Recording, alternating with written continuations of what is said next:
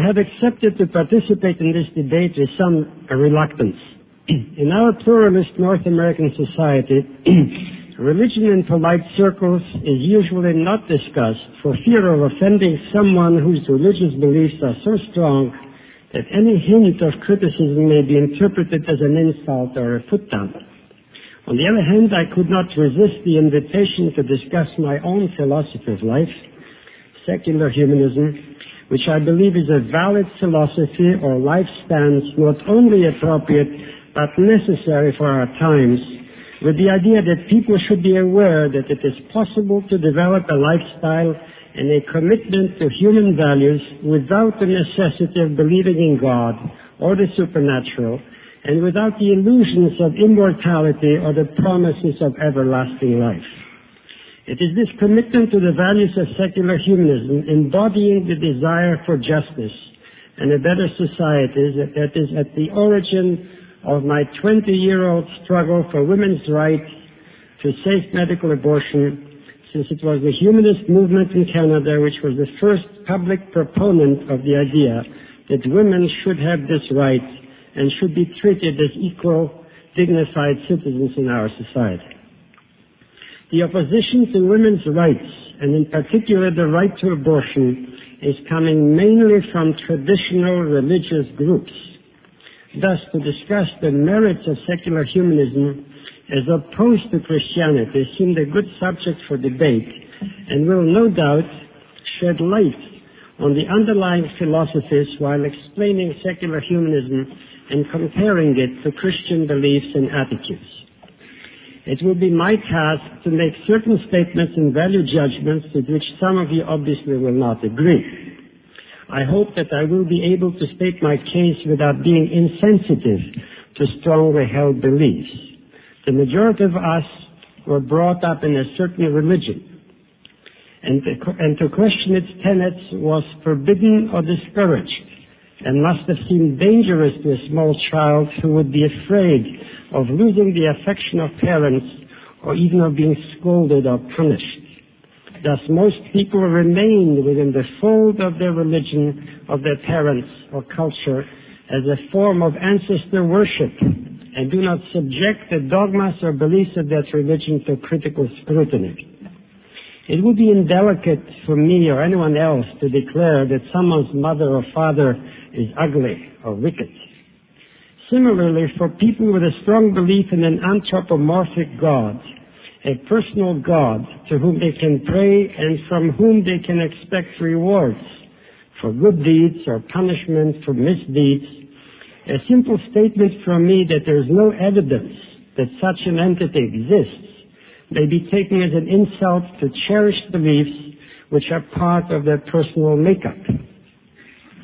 No insult is intended, though, and intellectual honesty compels me to tell the truth the way I see it. I hope that we live in enlightened times where most persons are aware that there are various religions or philosophies of life and have learned to tolerate or live in peace with people whose religion is different from theirs. Also, we are debating in front of an educated, intelligent audience. My humanist beliefs include the principle of freedom of religion and conscience, and I respect deeply held beliefs, although I may not share them, or may even consider that they are harmful to those who do.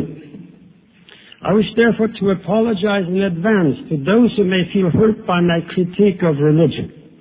My intent, again, is not to hurt anyone, but to examine ideas and beliefs in the light of our present-day knowledge and the consequences that flow from them. Secular humanists accept the knowledge gained from science and the scientific method as the most likely explanation of what reality and the facts are. Stated differently, the accumulated knowledge of humankind due to the scientific method is the most reliable knowledge we have. This is in contrast to revelation or holy books, be it the Bible, the Quran, or the Talmud, or other such supposedly holy texts, most of which were created long before the scientific method was consistently used, which is only about 350 years ago. Thus, science and its conclusions were and still are in direct conflict with religious ideas and were often suppressed by religion.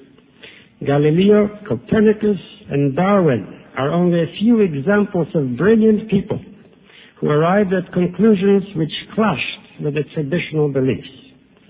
To this day, many people believe in astrology in spite of the data provided by astronomy.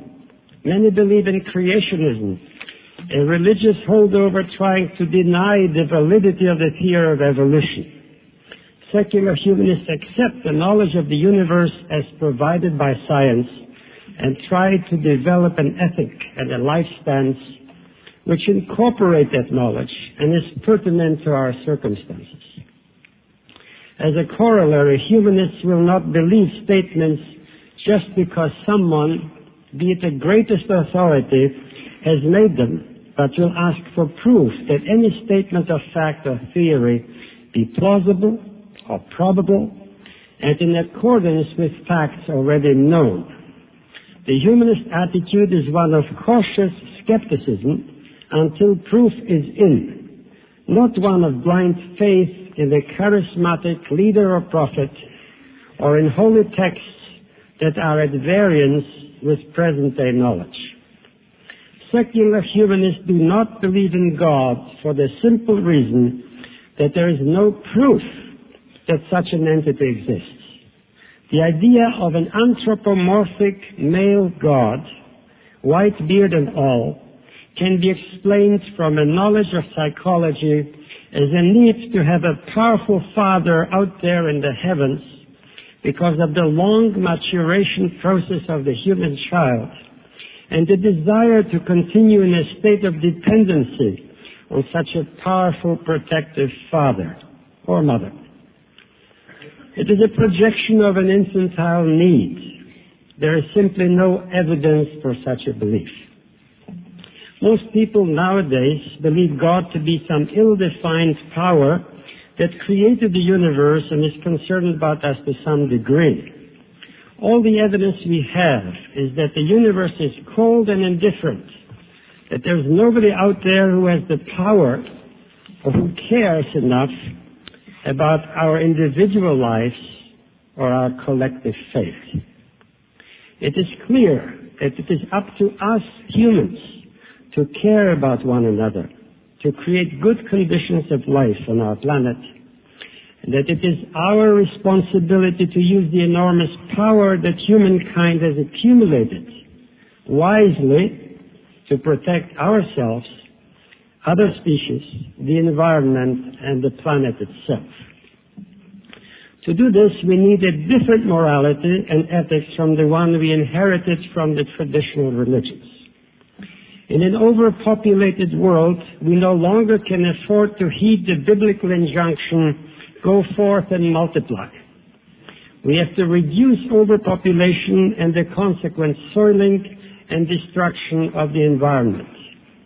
The biggest obstacle to such an achievement are the fundamentalists in the Catholic and Muslim religions who oppose effective contraception, abortion, and even sex education. It is obvious that we need a new, innovative, creative morality if we are to survive and to live this life more fully, utilizing the human potential for joy, contentment, creativity, and a loving relationship to others and the universe. Secular humanists do not believe that there is life after death for any one of us. Biology teaches us that we are born, mature, get old, and die, so that others might be born and live. At death, our bodies decay, and that is the end of us. Humanists do not believe in duality of flesh and spirit, body and soul, in the idea that the soul lives on while the body dies. There simply is no evidence for it. In any case, since we only have one life to live, the question becomes, what kind of life? And what can we do to make this life more meaningful, more enjoyable, more creative and satisfying. And here we come to certain conclusions based on our knowledge from psychology, psychiatry, the social sciences, and others.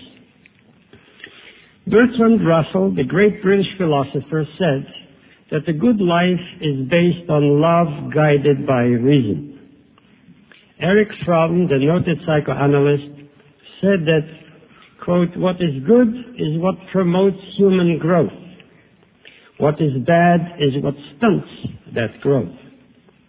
Fromm postulated growth towards the development of human power and potential to become mature, loving, caring, and productive. How do we arrive at a state of affairs permitting people to utilize the maximum of their potential and for self-actualization? Again, we should look to what psychology and psychiatry have taught us about child development and the enormous significance of the first formative years on the laying down of the foundations of personality.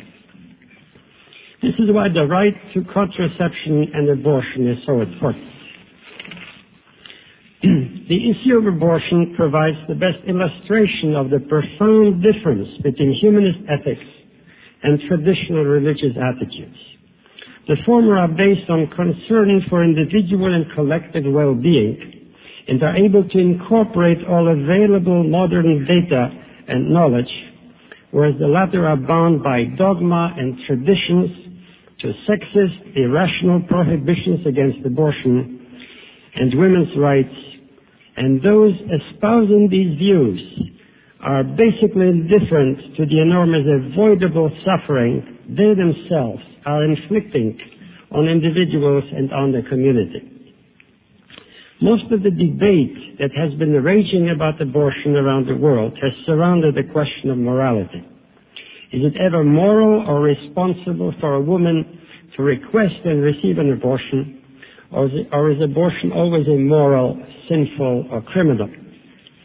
When you listen to the rhetoric of the anti-abortion faction or read its imprecise terms about the unborn, you get the impression that every abortion kills a child. Consequently, it cannot be condoned under any circumstances. With the sole exception of where the life of the pregnant woman is endangered by the pregnancy, a condition that is now extremely rare. This position that abortion is always wrong and that there is a human being in the womb from the moment of conception is a religious idea mostly propagated by the doctrine of the Roman Catholic Church and espoused by many fundamentalist Protestant groups, though not by the majority of Catholics and Protestants, nor by some liberal Christian denominations, for example, the United Church. Let us briefly examine this idea. At the moment of conception, the sperm and the ovum unite, creating one cell called the zygote.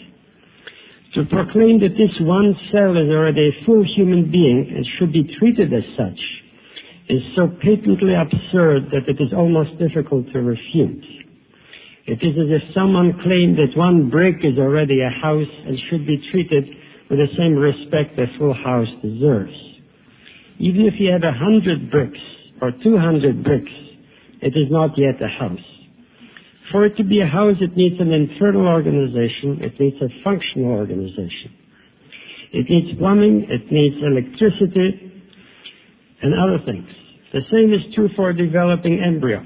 In order for it to be a human being, it needs an internal organization, it needs organs, it especially needs a human brain to be considered fully human. This entity is the result of sexual intercourse where procreation is often not the goal, and whether it is called a zygote, a blastocyst, an embryo, or a fetus, it does not have all the attributes of a human being and thus cannot properly be considered one. It may be called a potential human being. But remember that every woman has the potential to create 25 children in her lifetime. The idea that any woman who gets pregnant as a result of non-procreative sexual intercourse must continue with the pregnancy does not take into consideration the fact that there's a tremendous discrepancy between the enormous potential of human fertility and the real-life ability of women and couples to provide all that is necessary to bring up children properly. The morality of any act cannot be divorced from the foreseeable consequences of that act. Should a girl of 12 or a woman of 45, or any woman for that matter, be forced to continue a pregnancy and be saddled with bringing up a child for 18 years without any regard for the consequences, without any regard for the expressed will or desire of that woman or of the couple? The anti-abortion people say yes. Again, this proposition is so absurd that it's almost difficult to refute. The more absurd it is, the more difficult it is. Haven't we learned anything by observing events in countries where abortion is illegal, where women are forced to perform self-induced abortions, where they are forced into the hands of quacks, where many die and more are injured for life or lose their fertility? What about the children often abandoned to institutions, where they have no father or mother, where they suffer so much emotional deprivation and trauma that many become psychotic, neurotic, or so full of hate and violence that they may become juvenile delinquents and criminals who will kill, rape, and maim? When a person is treated badly in childhood, that inner violence manifests itself when he or she is grown up. The pro-choice philosophy maintains that the availability of good medical abortion protects the life, health, and fertility of women and allows children to be born into homes where they will receive love, care, affection, and respect for their uniqueness, so that these children may grow up to be joyful, loving, caring, responsible members of the community, able to enter into meaningful relationships with others. Thus, reproductive freedom, access to legal abortion, to contraception, and by extension to sexual education protects women and couples, and is probably the most potent preventive medicine in psychiatry, as well as the most promising prevention of crime in our society. Since I talk about abortion, I think it would be also good to talk about other areas connected to sexuality and connected to self-esteem. There's been an article published in the Humanist in Canada by Dr. Wendell Waters a few years ago, which is called Christianity and Mental Health, in which he proposed certain ideas which are sort of novel, and which purport to show that some of the fundamental ideas and dogmas of Christianity are detrimental to the development of a healthy emotionally personality. There are many other areas which I would like to examine, and since I only have 2 minutes, I just want to indicate what they are. The area of the development of the human personality and the bad effects of believing, for instance, in original sin, the idea that someone, a baby that's just born, which according to humanists has inherent dignity as a potentially loving, caring human being, already at birth suffers a defect of the soul, original sin, and is therefore considered to be bad or wicked, and very often has to be punished in order to bring it onto the right path. The whole area of the attitude of dualism, where the body and flesh are separated from one another, which prevents people from integrating all their faculties, whether they be mental or emotional or bodily, into one organic whole and achieve wholeness.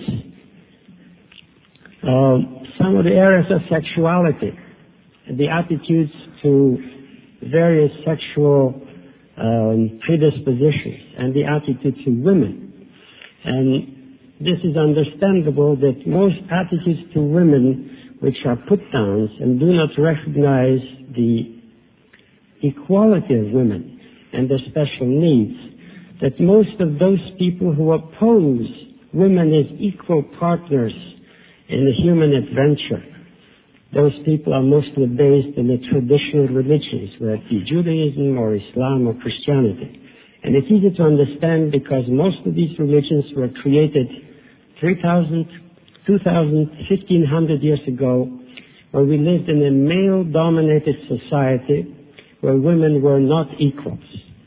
And it's only in the last maybe 25, 30 years that women and the feminist revolution has succeeded in bringing to our public awareness that women deserve their place in society, that they deserve to be equal, that they deserve to be given equality and access to careers and talents, and that the talents of half of our population finally will be accepted and will be part of the human adventure.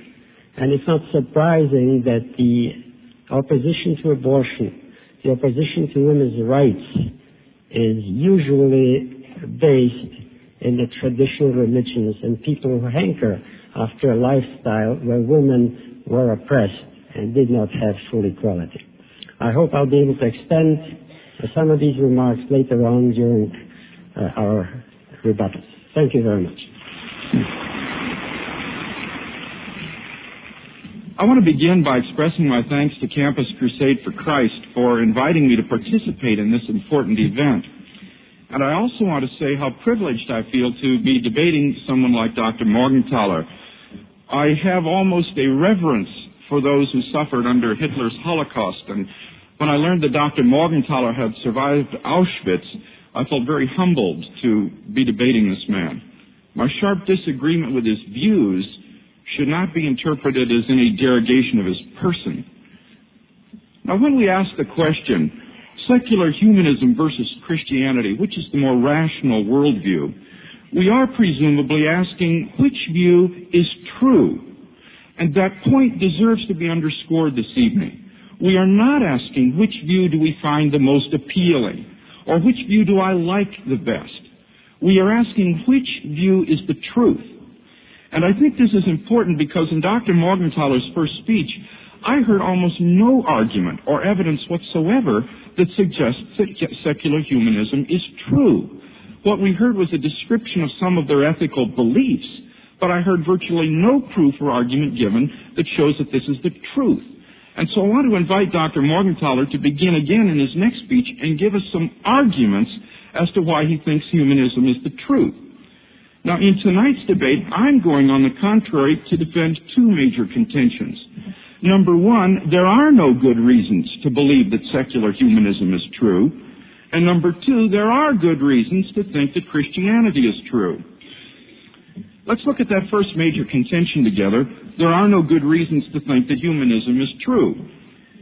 As its name suggests, the distinguishing marks of humanism are its dual commitments that God does not exist and that human beings are the source of all value. The Humanist Manifesto states, as non-theists, we begin with humans, not God. Moral values derive their source from human experience. Similarly, Dr. Morgentaler asserts there is no personal God, and humankind, guided by reason and love, will bring about a more joyous and meaningful life. Now, I want to take issue with both of these commitments. First, I see no good reason to deny that God exists. Dr. Morgentaler says, as a humanist, he doesn't believe in God because there is no proof for God. But you see, atheism is just as much a claim to knowledge as is theism. The atheist claims to know the proposition, there is no God, just as the theist claims to know there is a God. Atheism is therefore just as much a claim to knowledge and therefore just as much in need of rational justification as theism. If the humanist is to establish his philosophy, his worldview, he must do more than merely refute the theist's proofs for God. He must offer proofs against God. But the problem is that nobody has been able to construe a proof that God does not exist. Dr. Morgentaler says the anthropomorphic God with a long white beard is a projection of man's human needs. Perhaps, but that's clearly not the Christian concept of God. Besides, I would point out that according to Professor Paul Vitz, a psychologist at the State University of New York, in an interesting article entitled The Psychology of Atheism, he argues that the psychological projection theories of Freud and Marx, for example, can be turned on their head. You can actually argue that Freud and Marx and others are atheists because of the psychology of their background lacking a father figure in their home. It's very interesting to note that many of these prominent figures were raised by their mothers alone. The father was absent from the home. He says the sword cuts both ways. Therefore, I think that we need to look at better arguments than this. I'd like to invite again Dr. Morgentaler to provide some proof for that first humanist commitment that there is no personal God. Secondly, I see no good reason to think that human beings are the source of all value. For consider the following dilemma. Either God exists or he doesn't. Now, if God exists, there's no good reason to think that human beings are the source of value. For how do you know that God is not the source of value, as many Christians maintain, and that human beings are of value because they are made in the personal image of God? Hence, if God exists, there's no good reason to think that humanism is true. Suppose then that God does not exist. There's still no good reason to think that humanism is true. For the question at once arises, why should we regard human beings as the source of moral value? Once you get rid of God, who's to say where values come from, or whether values exist at all? Friedrich Nietzsche, the great atheist of the last century who proclaimed the death of God, understood this all too well. He tells the story of the madman who in the early morning hours burst into the marketplace, lantern in hand, crying, "I seek God! I seek God!" Since those standing about did not believe in God, he provoked much laughter. "Did God get lost?" they yelled. "Or maybe he's hiding." And thus they taunted him and laughed. Then, writes Nietzsche, the madman turned in their midst and pierced them with his eyes. "Whither is God?" he cried. "I shall tell you. We have killed him, you and I. All of us are his murderers. But what did we do when we unchained this earth from its sun? Whither is it moving now? Are we not plunging continually, backward, sideward, forward, in all directions? Is there any up or down left? Are we not straying as through an infinite nothing? Is not night and more night coming on all the while? Have we not heard anything yet of the noise of the grave diggers who are burying God? God is dead, and we have killed him. How shall we, the murderers of all murderers, comfort ourselves?" The crowd stared at the madman in silence and astonishment. At last he dashed his lantern to the ground. "I have come too early," he said. "This tremendous event is still on its way. It has not yet reached the ears of man." Men did not truly comprehend the consequences of what they had done in killing God.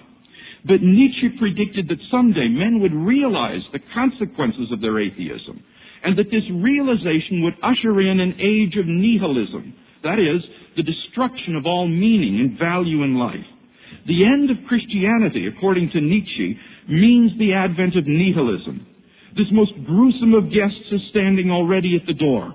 Our whole European culture is moving, wrote Nietzsche, with a tortured tension that is growing from decade to decade as toward a catastrophe, restlessly, violently, headlong, like a river that wants to reach the end, that no longer reflects, that is afraid to reflect. I think the specter of Friedrich Nietzsche must haunt every humanist. For if there is no God, then why wouldn't nihilism be true? Notice the question here is not whether we recognize that human beings have value. Of course we do. We agree on that.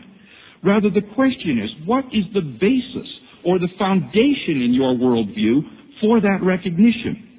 If there is no God, then what's so special about human beings?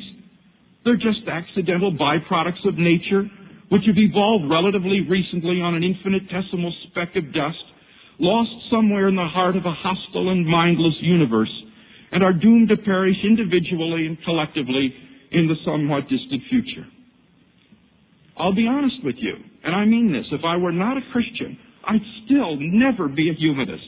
It takes too much faith.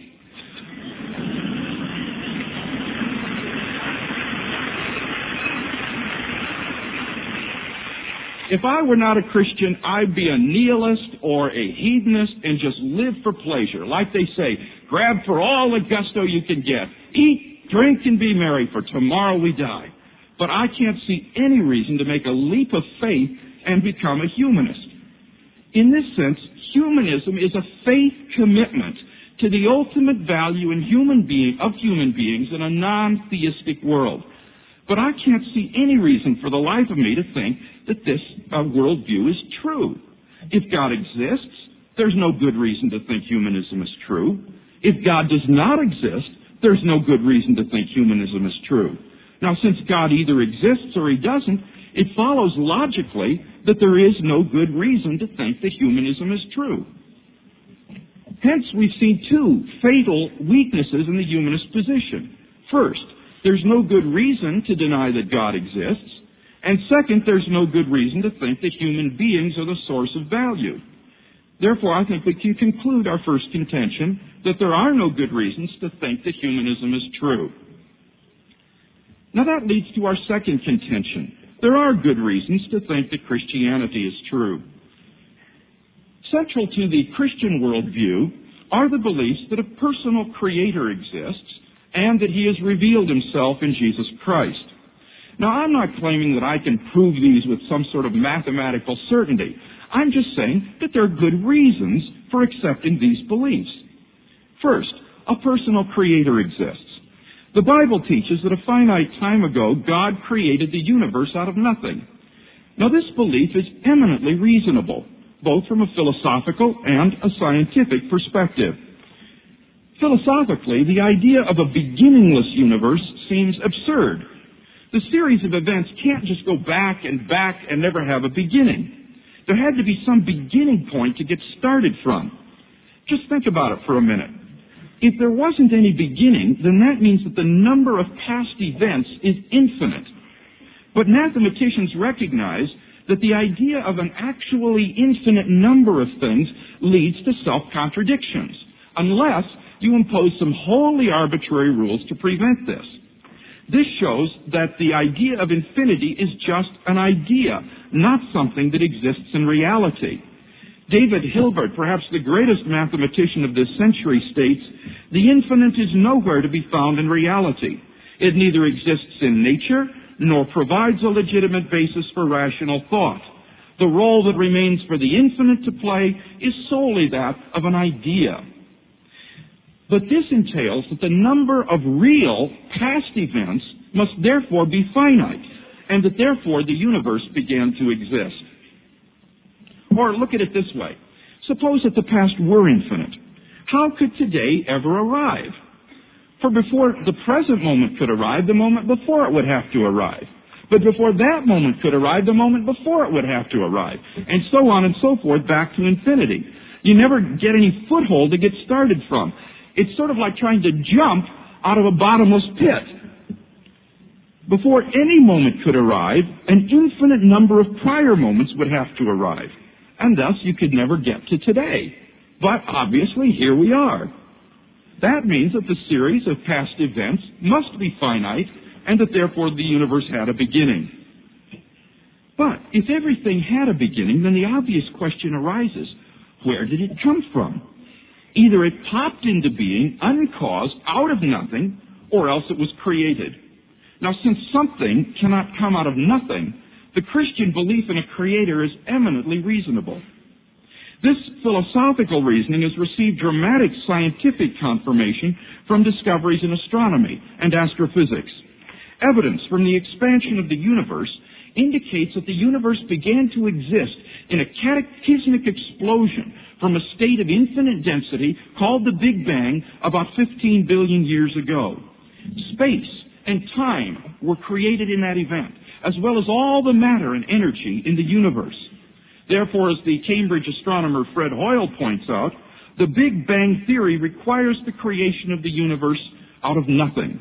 This is because, as one goes back in time, he reaches a point at which, in Hoyle's words, the universe was shrunk down to nothing at all.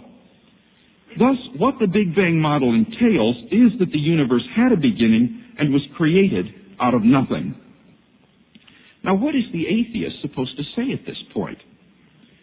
As Anthony Kenny of Oxford University urges, a proponent of the Big Bang Theory, at least if he is an atheist, must believe that the universe came from nothing and by nothing.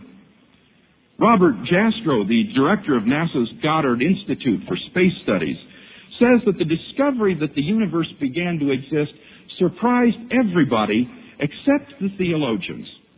The Bible says, "In the beginning, God created the heavens and the earth."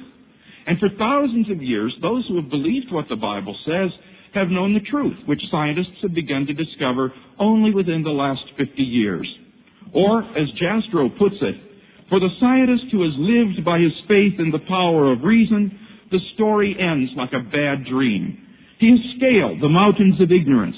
He is about to conquer the highest peak. And as he pulls himself over the final rock, he is greeted by a band of theologians who have been sitting there for centuries. Thus, science itself points us to the Creator God of the universe. In light, then, of both philosophical reasoning and scientific evidence, then, it seems to me that the Christian is amply justified in believing in a Creator of the universe.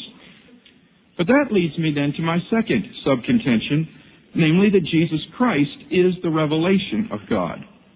Jesus claimed to be the revelation of God, and he proved that claim by his resurrection from the dead. Now, most people would probably never think to investigate the historical evidence for the resurrection of Jesus. They'd say this is something you just take by faith or not. But I was funded for 2 years by the West German government to carry out research on the historicity of that event. And I was surprised to find that the evidence for that event is remarkably good. I've written 3 books on my findings, and I teach a 30-hour course on this subject, so obviously my remarks here can only be of a very summary nature.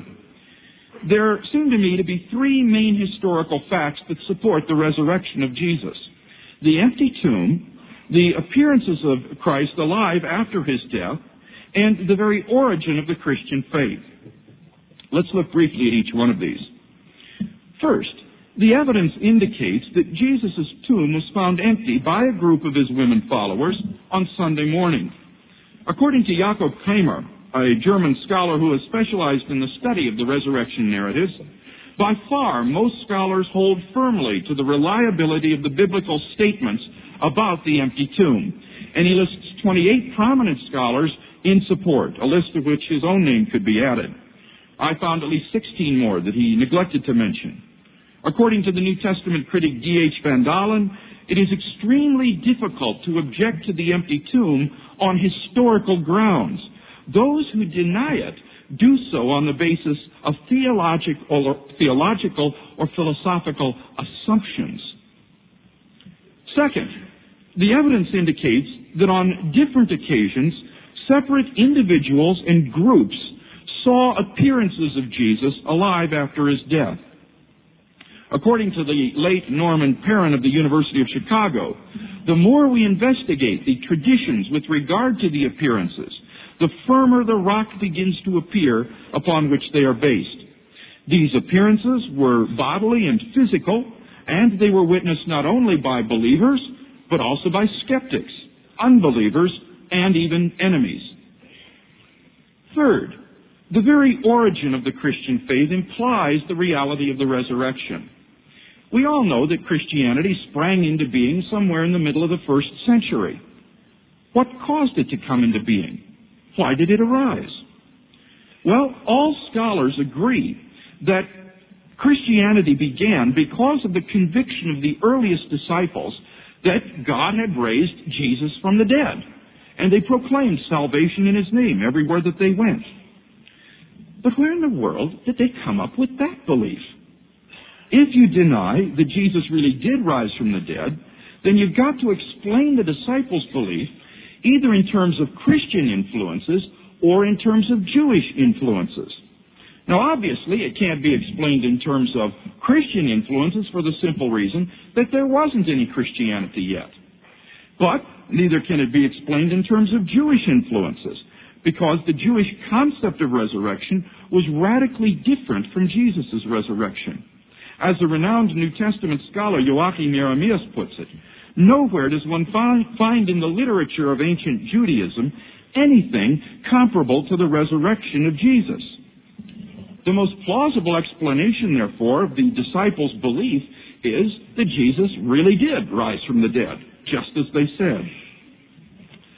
Attempts to explain away these three great independently established facts, like the disciples stole the body or Jesus wasn't really dead, have been universally rejected by contemporary scholarship. The simple fact is that there just is no naturalistic, plausible explanation of these facts. Therefore, once again, it seems to me that the Christian is amply justified in believing that Jesus rose from the dead and was who he claimed to be. Since there are thus good reasons to believe that a personal Creator exists and that he has revealed himself in Jesus Christ, I think we can see that there are good reasons to believe that Christianity is true. Thus, in summary, I think we've seen that first, there are no good reasons to believe that humanism is true, and secondly, there are good reasons to believe that Christianity is true. We can therefore agree, I think, that Christianity is the more rational worldview.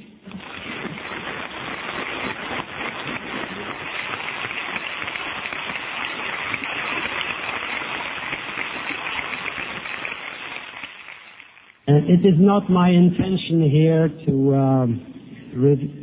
engage in gladiatorial combat or to nail him down or whatever else. I wish to address you, I wish to appeal to your reason and to present views which I hope will stimulate your thinking. And even if you might be committed Christians, that's fine with me. We live in a pluralist society where there are many religions. And I think it's important that we learn to live in peace and harmony with people who have different religious views or philosophical views or different lifestyles, because otherwise the power of destruction that we have on this planet might overtake us all and the human race might disappear from the earth if you engage in the kind of cruel warfare that characterized religious wars in the past. So it's important to change our attitudes and be more tolerant of people who have different ideas, different religions, and different philosophies. Well, Dr. Craig asks, which is true, secular humanism or Christianity? Well, obviously he's looking for absolute truth. I don't look for absolute truth any longer. I don't think it exists. We live in a finite world. Each one of us is a finite body with a finite potential, both physical and intellectual and emotional, and I don't think it is useful to look for absolutes. Those who want to do that, fine with me.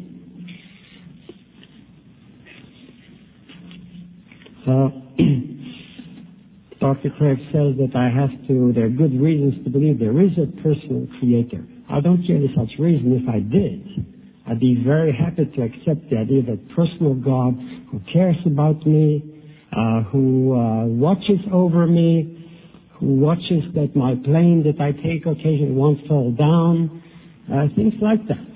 I remember vividly the story of a plane that crashed, and there was only one survivor out of 150. And he said, there must be a God because I'm alive. But what about the other 149?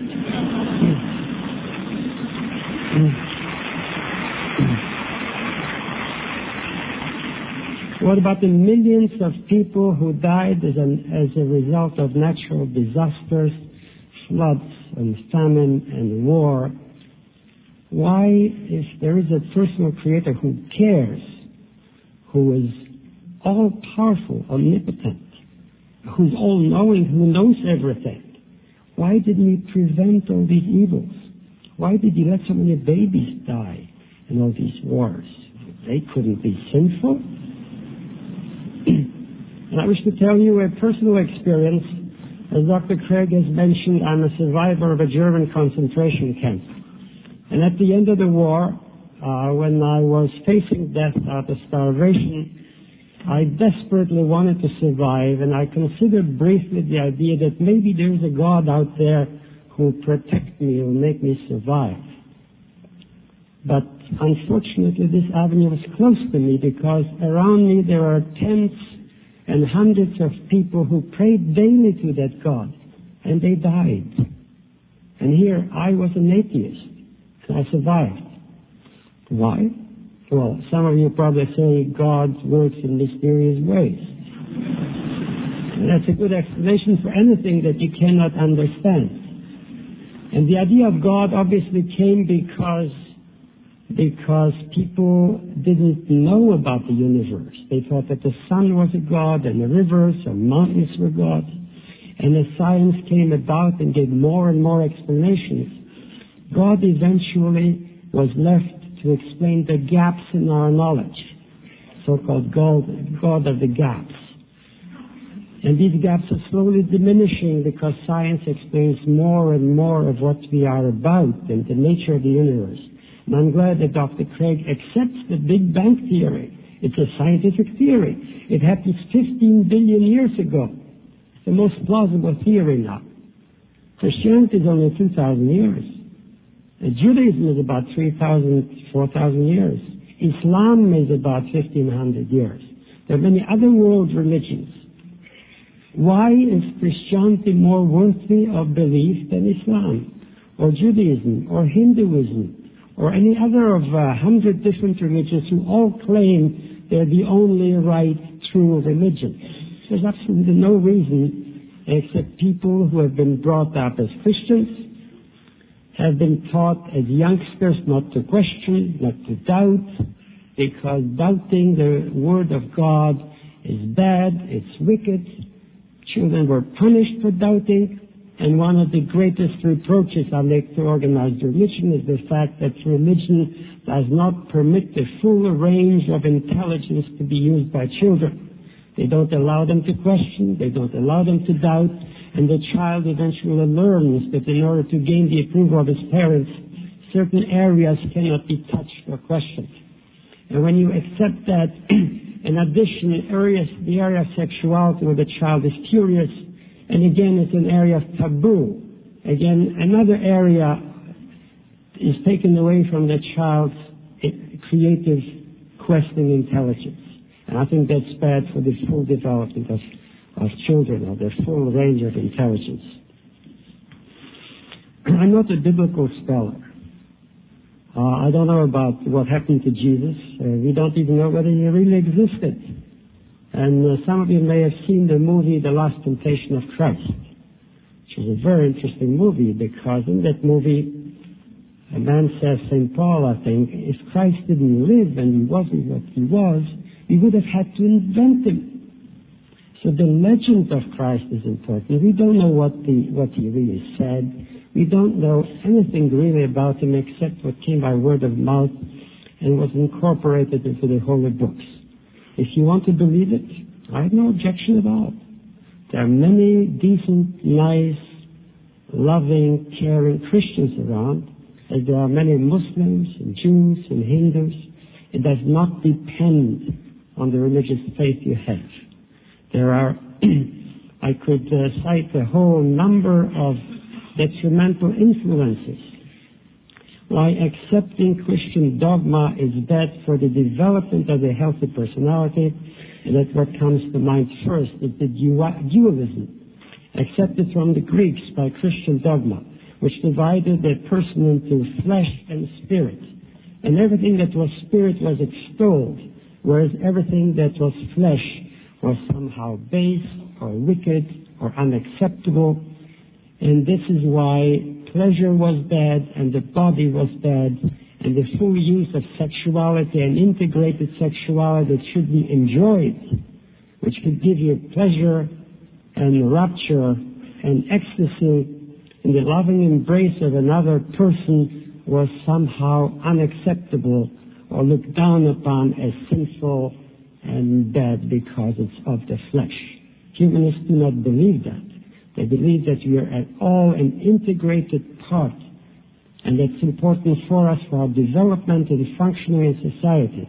for our enjoyment of life to be able to integrate all our functions, the sexual function, our body, our intelligence, our mind, our creativity, our appreciation of art. All this is important. So again, I have only 2 minutes.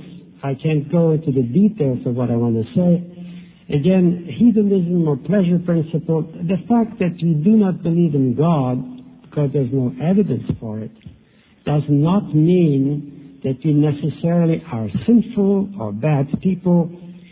On the contrary, this is the only life we have, and we better make it meaningful and enjoyable and be able to relate to other people, not to some entity out there who doesn't talk back. I think it's more important for people to communicate with each other, to develop negotiation skills, to be able to relate to each other, rather than to a deity who either doesn't care or is just not there.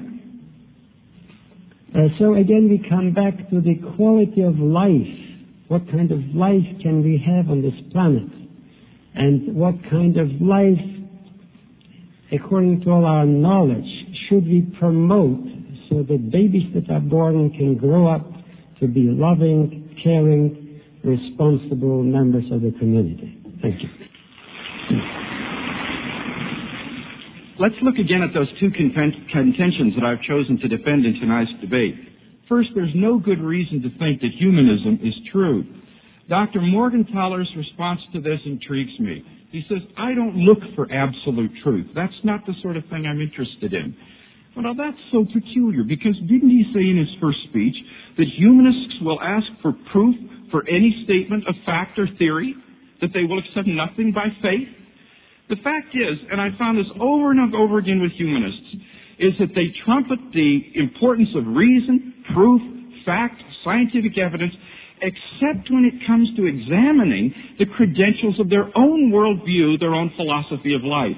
And then they completely give up the task and accept humanism by faith. I don't think we've heard any good reasons in tonight's debate that humanism is true. Let's look at my sub-contentions. First, there's no good reason to deny that God exists. Now, here we did get some argument. Dr. Morgentaler says there's the problem of evil in the world. I think in handling this admittedly difficult problem, we have to distinguish between the intellectual problem of evil and the emotional problem of evil. With regard to the intellectual problem of evil, let me say two things. Number one, there is no logical inconsistency between the three propositions: God is omnipotent, God is all good, and evil exists.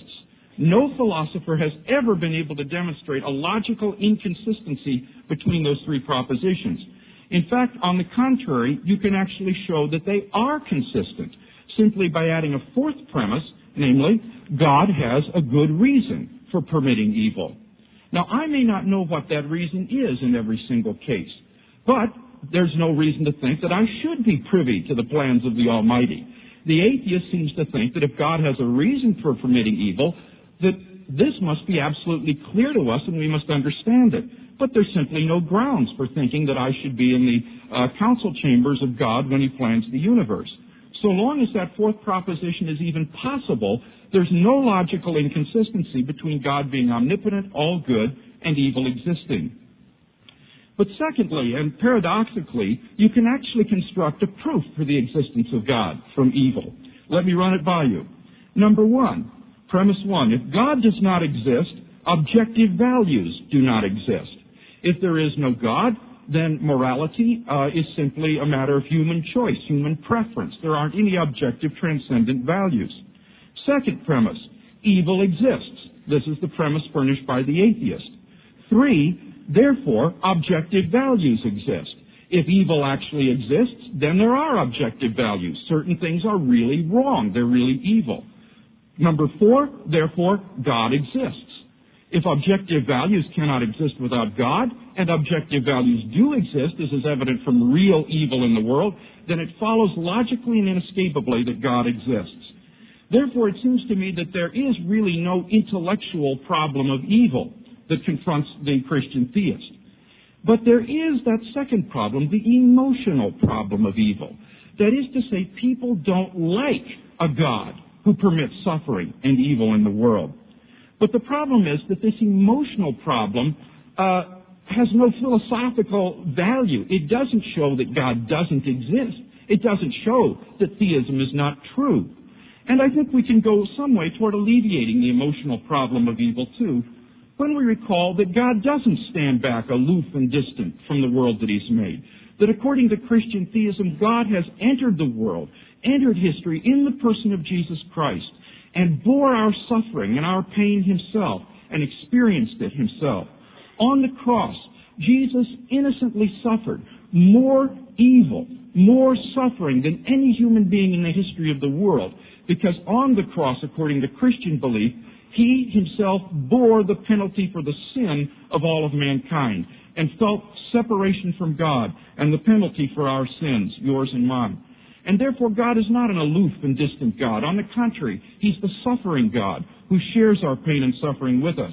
And I think that can go toward alleviating the emotional problem of evil. But the point remains, however you look at it emotionally, there's no good reason to deny that God exists. And central to the humanist perspective is, as Dr. Morgentaler says, the position that there is no personal God. He's got to support that contention. Secondly, I said there's no good reason to think that human beings are the source of absolute, or are the source of value. I said if God exists, then He would be the source of value. Morgentaler doesn't dispute the point. I said if God does not exist, then why wouldn't nihilism be true? Dr. Morgentaler responds, if there is no God, that doesn't mean that we're all bad people and that we don't live moral lives. I agree entirely. He's missing the point. The point is this. There is no foundation in the philosophy of worldview of humanism for affirming the value of human beings that we all do accept. Insofar as Dr. Morgentaler chooses to live morally, he does so in a way that is inconsistent with his worldview, because humanism, atheism, doesn't provide any reason to think that human beings are the source of value. Let me quote Bertrand Russell, whom he cited.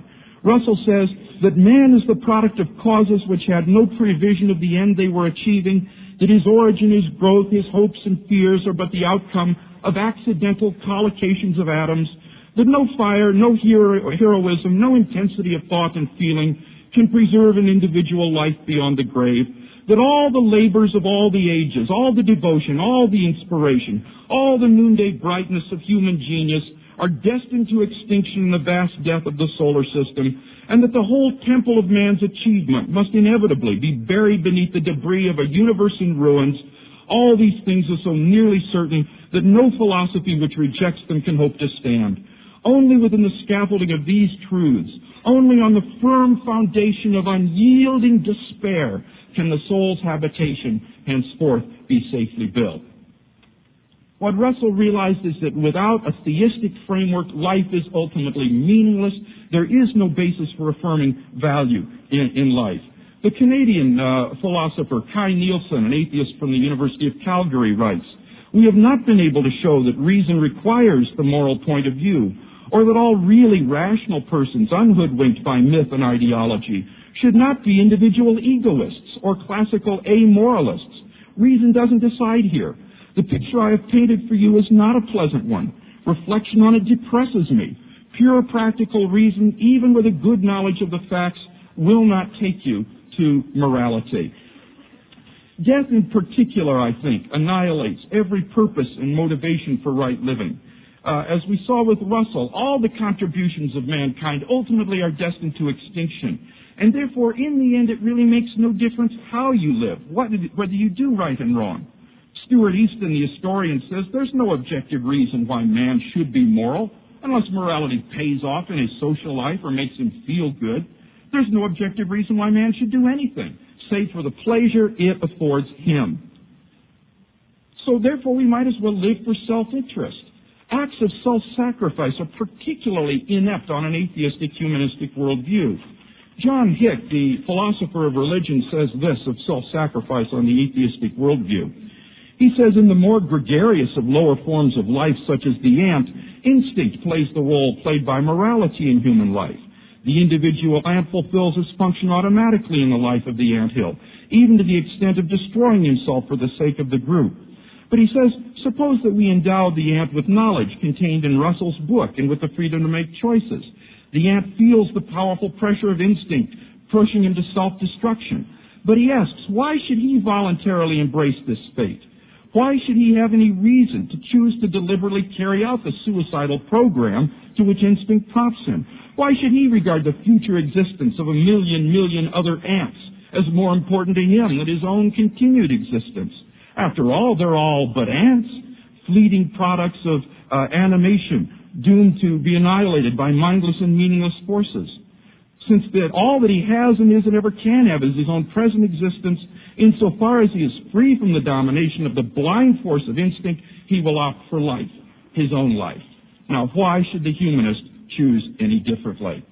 The fact is that apart from a theistic frame of life, there is no foundation for right living. He hasn't given us any reason to think that nihilism would not be true.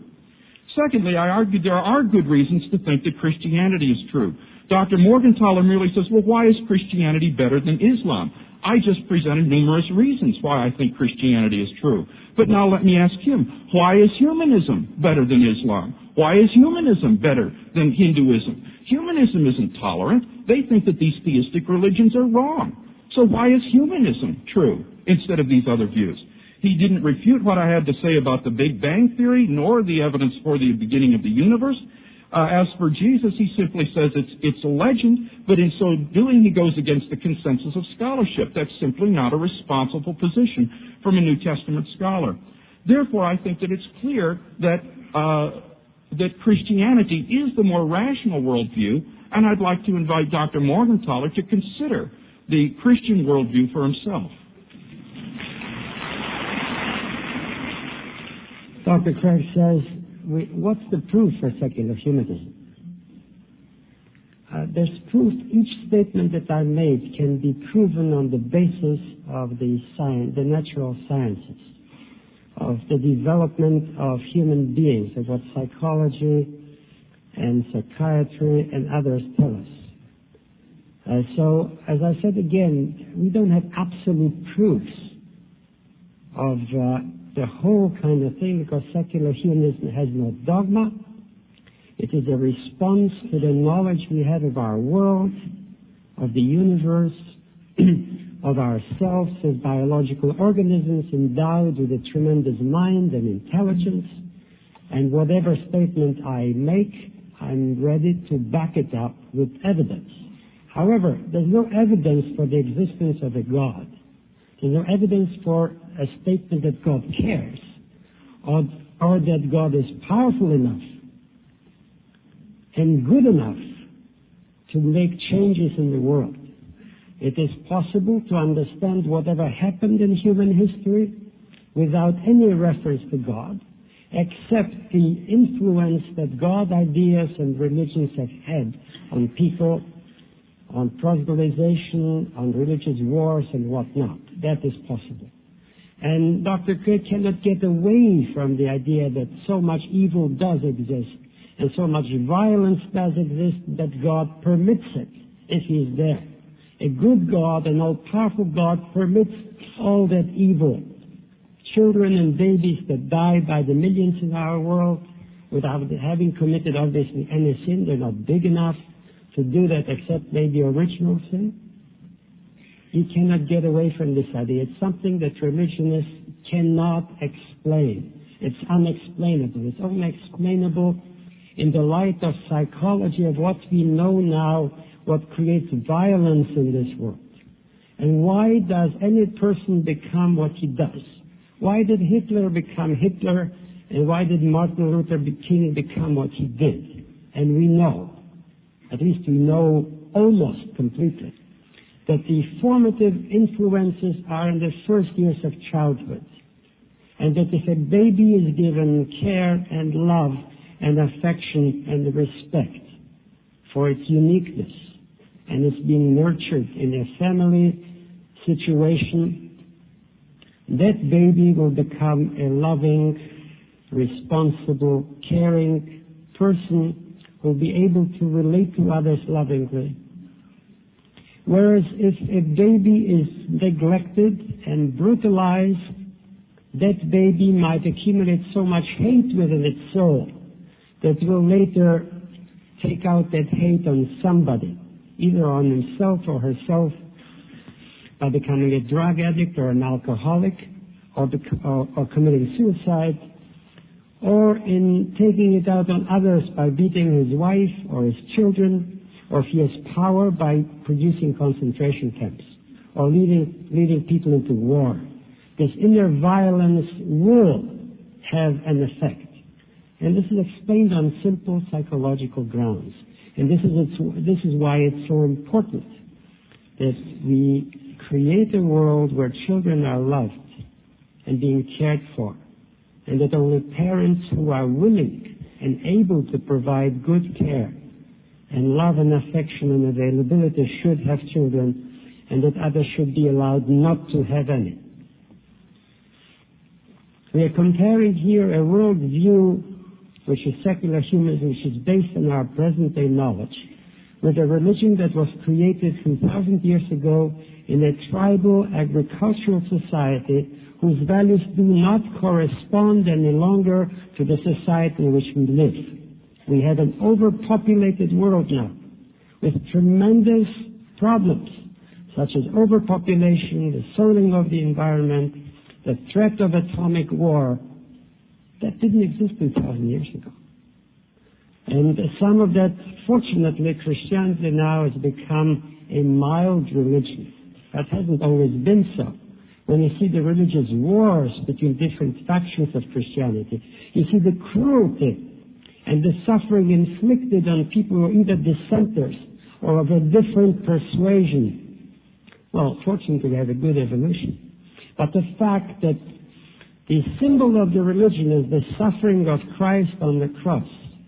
And why would a good, loving Father permit His only Son to suffer such a terrible, sadistic, cruel death? What for? He could have given the Son to mankind under other conditions. And for centuries, because of that image and because of that symbol, suffering was supposed to be something valuable and glorious.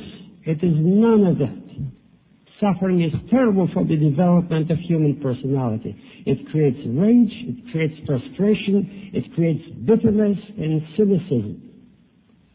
And because of this extolling of suffering, there was so much cruelty in the Christian religion, which over the ages created the Inquisition and the burning of millions of women who were considered to be witches. Fortunately, it's gone away from that, and there's been a good evolution.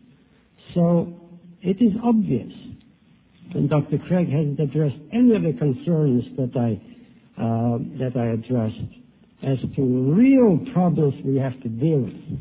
The attitude to women is inferior. Even now, the Catholic Church would not ordain women as priests, because the Pope said that Jesus had only male apostles. Imagine 2,000 years ago, in a male-dominated society where women didn't count almost for nothing, to have women as apostles of Jesus. It wasn't possible. We live in different times. Women deserve equality. They're full human beings. Let the church come into the 20th century and let Christianity change. And I hope it will change under the influence of humanist ideas, as some churches are coming to change slowly and reluctantly. The United Church, the Anglican Church, have started ordaining some women as priests or ministers. There are even a few Jewish rabbis who are women now. So there is a change, slowly, but being bound by dogma and tradition, they cannot change completely. And we have to drag these religions into the 20th century, and it's important that humanist ideas as to the welfare of people, as to what happens to people when they're subjected to bad influences. Eventually, religions will change, and obviously what is important is not really whether some people believe in God or not, it's what they do with their lives. What they do with people who are different, whether we can live together in harmony And obviously we have to live in harmony with others, and hopefully Christians and Jews and Buddhists and Muslims and humanists can work together to create a better society. When Dr. Morgentaler spoke in his last speech of being bombarded by dogma and faith, it sounded more descriptive of his position than of mine. The fact is that we have not yet heard in this debate this evening any arguments, any evidence for the truth of secular humanism. Dr. Morgentaler seems to equate secular humanism with a series of ethical principles, ethical modes of action. But the problem with that is that you could be a Christian and adopt those sorts of values. That's not the distinguishing mark of humanism. The distinguishing mark of humanism is its commitment to, first, atheism, and secondly, to the fact that human beings are the source of value. And he must defend those if he's to show that humanism is true. Now, I argue that neither of those has been defended in tonight's debate. First, there's no good reason to deny that God exists. I attempted to answer the problem of evil, and basically all he did was just repeat that children and babies are killed innocently. I concede that fact, but return to my rebuttal concerning there's no inconsistency about the intellectual problem of evil, and that evil actually proves the existence of God. As for the emotional problem, I suggested that this can be alleviated somewhat, but doesn't disprove theism. Now, Dr. Morgentaler says, but look at the suffering that takes place innocently in the world. Let me remind him, it is not God who kills babies and children, it is men, and who do it by their own free will. God has permitted this, but on the Christian view, God is also going to judge people for their actions, and they will be held responsible. He says babies need nurture. He says babies need nurture and care. Well, of course they need nurture and care. No Christian disagrees with that. That's not distinctive of humanism. We've got to have some arguments for why humanism is true. He says Christianity is morbid because it has God's Son suffering, and suffering is wrong. Let me suggest to you that the reason Christ suffered, according to the Scripture, is because God is a holy God, and had he not had the penalty for sin paid, then his holiness would have been compromised.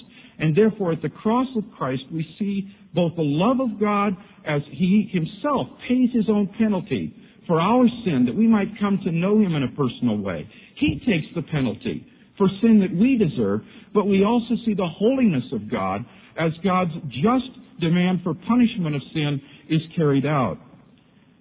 What about my second point? There's no good reason to think human beings are the source of value. And I argued if God does not exist, why wouldn't nihilism be true? I'll put that question to you again, Dr. Morgentaler, straight. Why isn't Nietzsche right, Dr. Morgentaler? Why wouldn't nihilism be true? He says that Christianity is cruel, but may I suggest to you that atheism is cruel because it supplies no basis for moral living.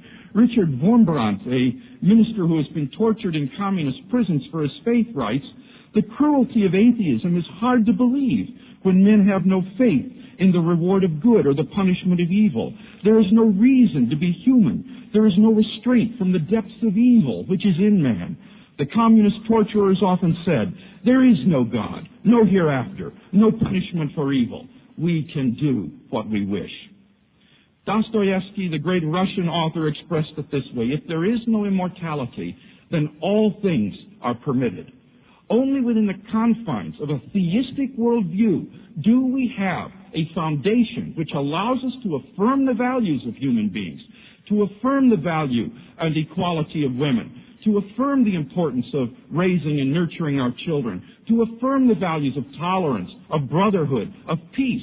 Without the theistic foundation, all of these things are simply floating in the air, and therefore we cannot, on the humanistic worldview, condemn those who, like the Nazis in Germany, choose to exterminate millions of people just because they're different. Acts of self-sacrifice, I pointed out, are particularly inept on an atheistic view. Why should I sacrifice my all-too-brief existence for somebody else? Let me give you an example. A few years ago, there was a terrible midwinter air crash in Washington, D.C. An airplane taking off from Dulles Airport smashed into a bridge spanning the Potomac River, hurling its passengers into the icy waters. as the rescue helicopters came, attention was focused on one man who again and again passed the dangling rope ladder to others that they might be saved. 6 times he passed the ladder by. When the helicopters came again, he was gone. He had freely given his life that others might live. Now, on the atheistic worldview, that man was not noble. He was not morally praiseworthy. He did the stupidest thing possible. He should have gone for the rope ladder first, pushed others away if necessary in order to survive.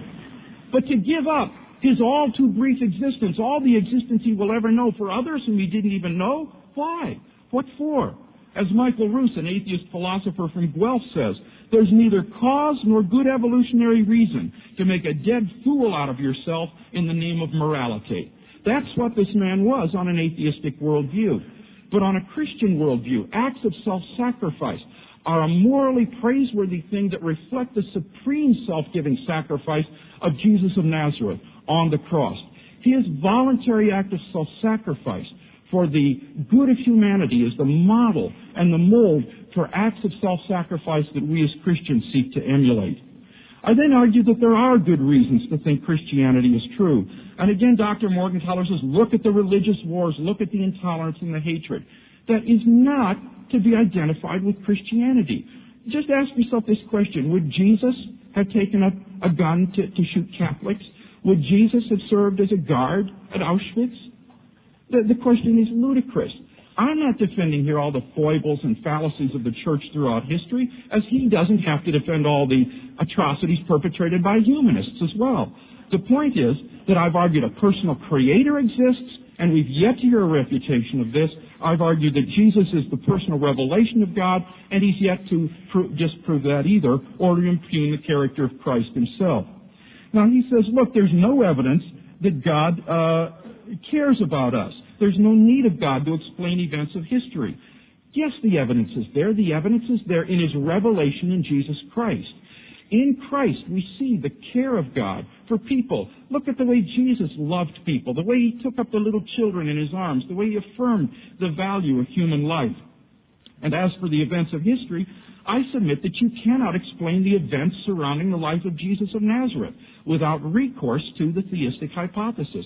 Particularly, I've argued, you cannot explain such things as the empty tomb, the appearances of Jesus alive after his death, and the very origin of Christianity itself, apart from the hypothesis of theism.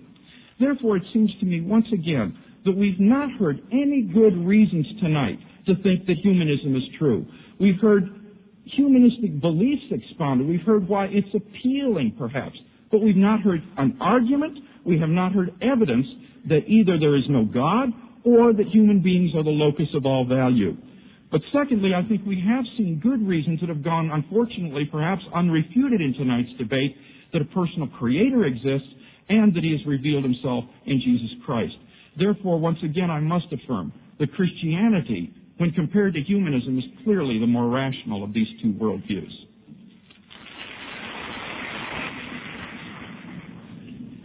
Well, Dr. Craig seems to be hung up on the existence of God. To me, it doesn't matter that much whether he exists or she exists or not. A person who does not believe in God is called an atheist. And a person who says he doesn't know whether God exists is called an agnostic. A humanist is someone more than that. A humanist is someone who's committed to human values and to a better society and to democratic principles. And that's the difference. And enforced atheism, as it was practiced in the Soviet Union, is just as reprehensible as enforced religion. And a humanist would not do that. They defend human rights, the right to dissent, and also the right to religious freedom, freedom of religion and conscience. Dr. Craig asks, why would nihilism not be true? Simply for the simple reason that if God did not exist, and I believe there's no evidence to show that he or she or it does exist, that people have an altruistic streak in them. It is the nature of people to be altruistic. They have the possibility of being good and loving and caring and responsible, and they also have the negative possibilities due to upbringing and due to wrong influences childhood to be sadistic and cruel. And given good conditions, people would choose to be altruistic, to create a better and gentler society without violence and hatred.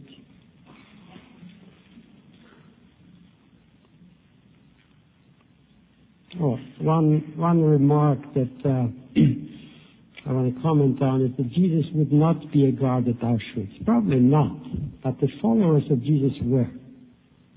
And the persecution of Jews and other religious dissenters, like the Albigensians, for instance, were due to the intolerance of the Christian religion. The Jews were dissenters par excellence, and they were persecuted mainly because they did not believe what the Christians believed. And the Holocaust could not have happened if there had not been 2,000 years of Christian indoctrination to the Jews were terrible people, and the hatred fostered by the Christian religion against the Jews. And I think it's important that Christians affirm that kind of guilt, and hopefully it will not happen again.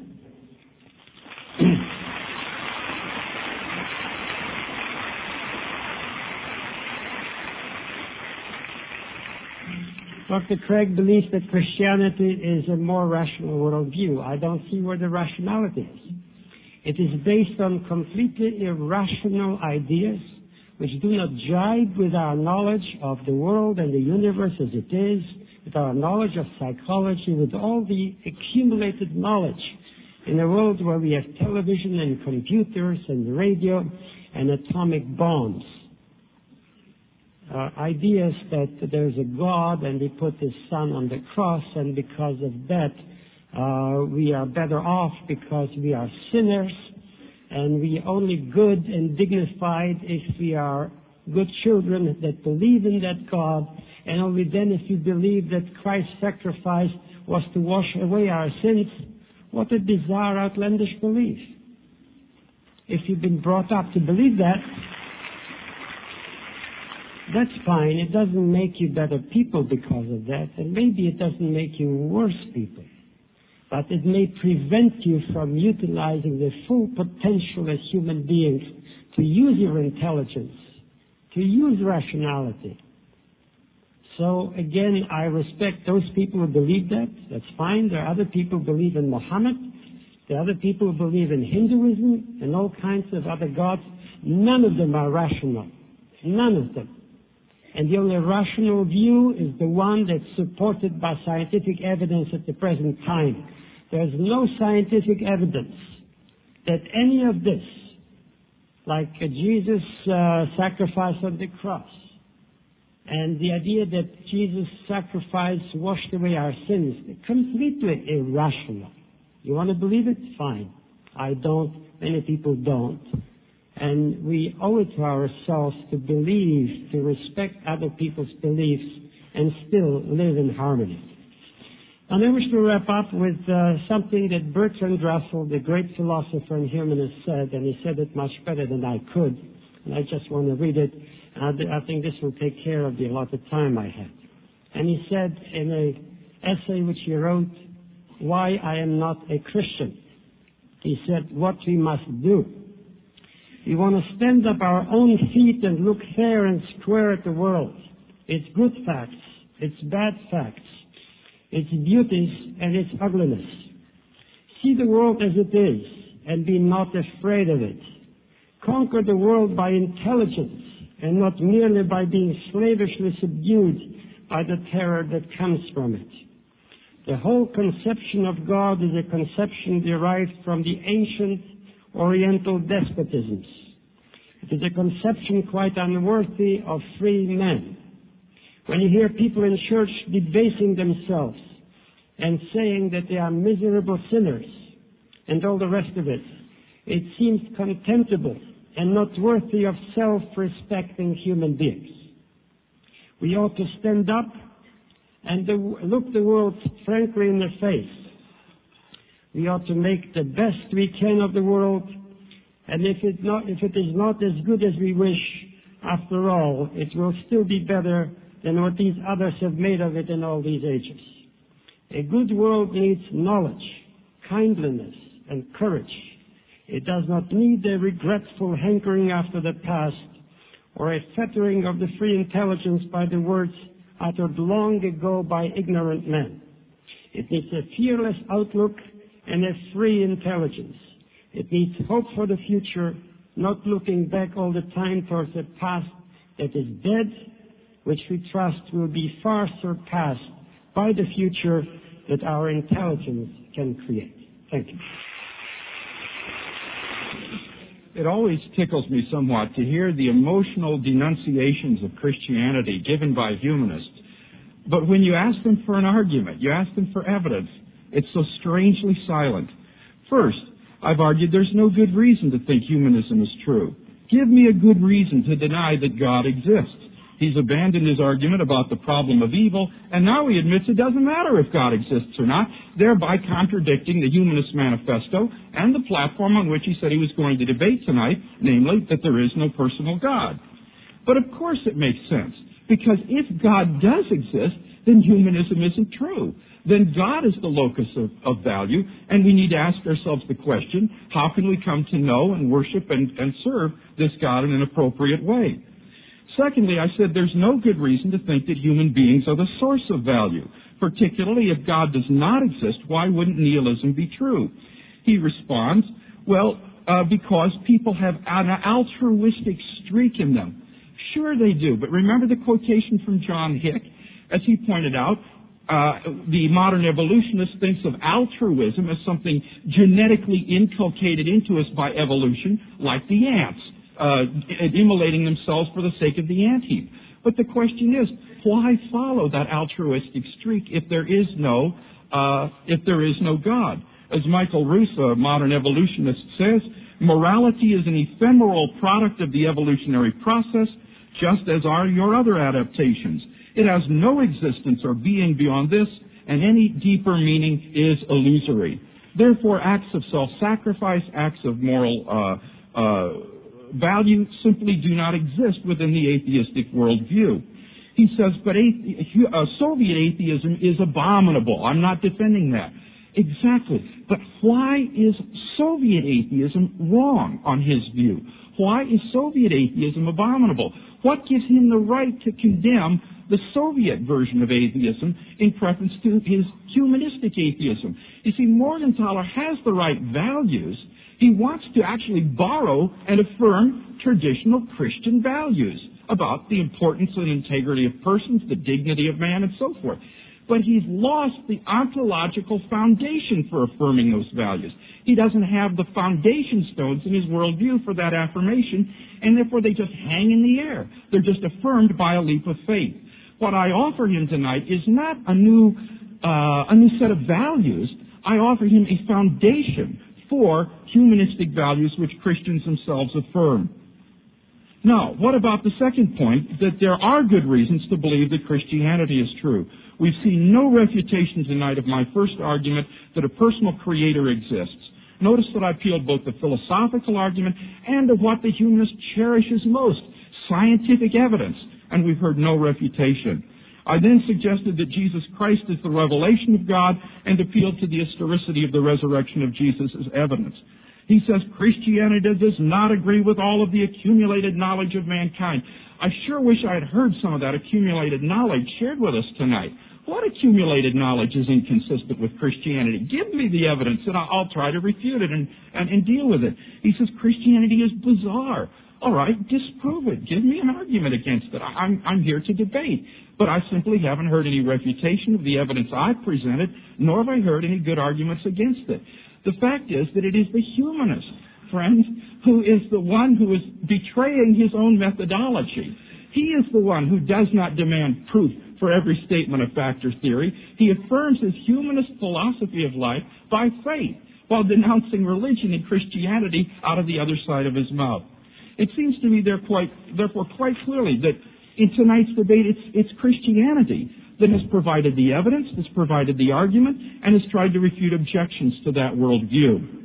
And therefore, I want to close by inviting you, if you're thinking about these things tonight, to think about becoming a Christian.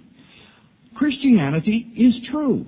I'm convinced that Christianity stands intellectually head and shoulders above any other worldview that you could take, whether it be humanism, atheism, agnosticism, Marxism, or what have you. Christianity makes good sense. And therefore, I want to invite you, when you go home tonight, when you're alone in your room, you're lying in bed, and you're thinking about these things, ask yourself, could it really be that there is a personal God who actually exists, who loves me, who created the world, who created me? Could this really be true? Could he really have revealed himself in Jesus Christ? Could Jesus really be the revelation of God and have risen from the dead in vindication of that claim? And I want to invite you to begin to read the Gospel of John in the New Testament and ask yourself with an open mind and an open heart, could this be true? A little over 20 years ago, not being raised in a Christian home myself, I began to investigate the claims of Christianity. And I found that they met not only the needs of my heart, but the needs of my intellect as well. And ever since that moment, when I committed my life to Christ, my life has never been the same. He's been a living reality, present with me every day, and I've never regretted that step. I hope that some of you tonight will consider taking that step to investigate the claims of Christ and to yield yourself in love and commitment to the offer of forgiveness that God gives you through Jesus Christ. I guarantee you that if you take that step, you too will never regret it. Thank you.